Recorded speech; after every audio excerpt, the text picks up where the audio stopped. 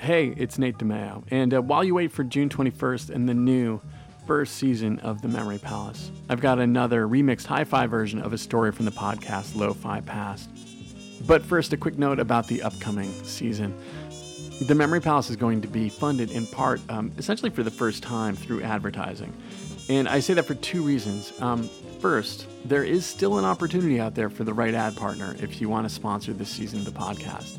Do get in touch if that applies to you.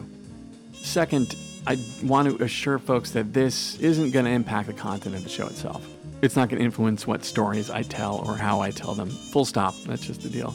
Any advertising there is will be up top. Will come at the beginning of the story.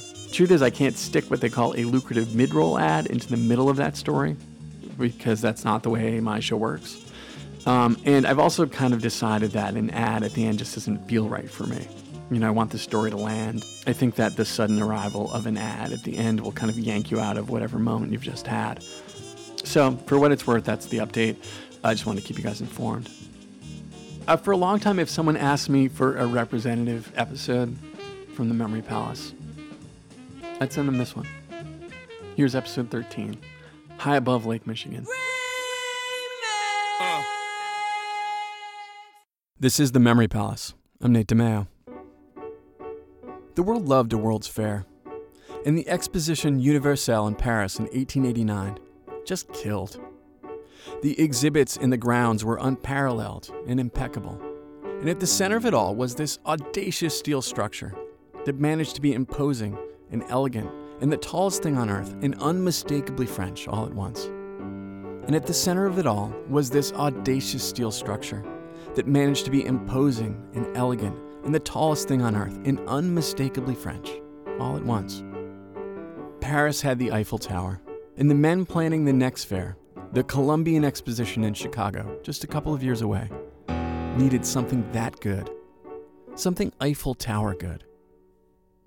The proposals ran from the ridiculous, like a structure that would soar more than 1,000 feet above the land of Lincoln, made entirely out of stacked logs, and topped with a replica of Abe's boyhood home, to the extra ridiculous, something so tall that visitors would take an elevator to the top of a slide that they'd ride down until it dropped them off in New York or San Francisco.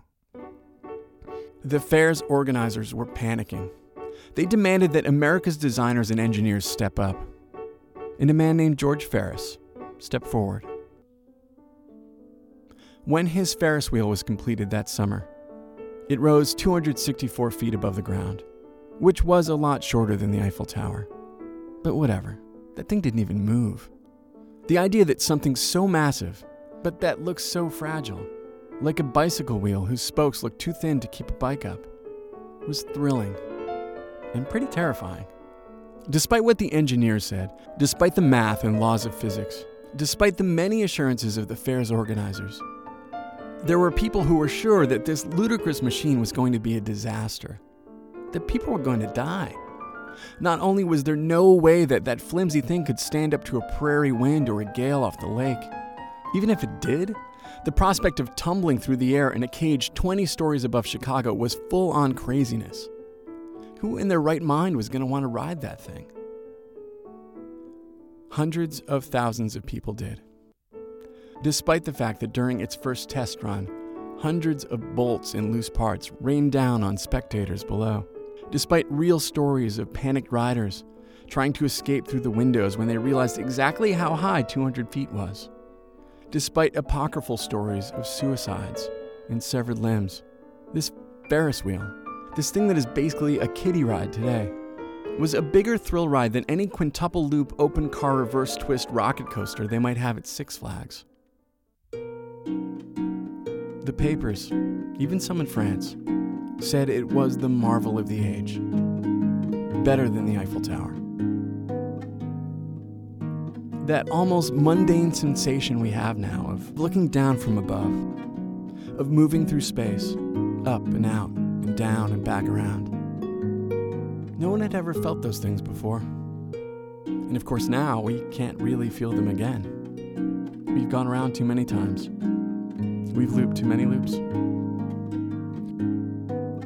But back in 1893, you could pay your 50 cents and climb into a car right after sunset during the golden hour and experience something entirely new.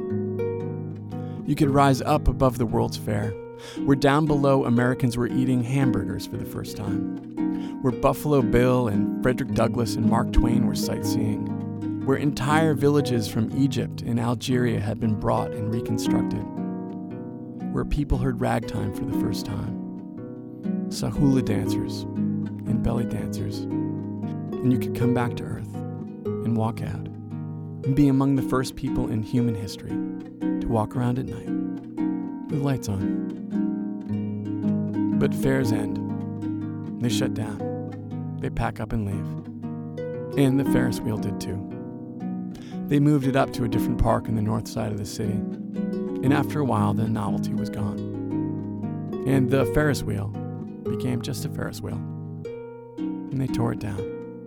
A salvage company bought it for $8,000 and blew it up with dynamite and sold the pieces for scrap.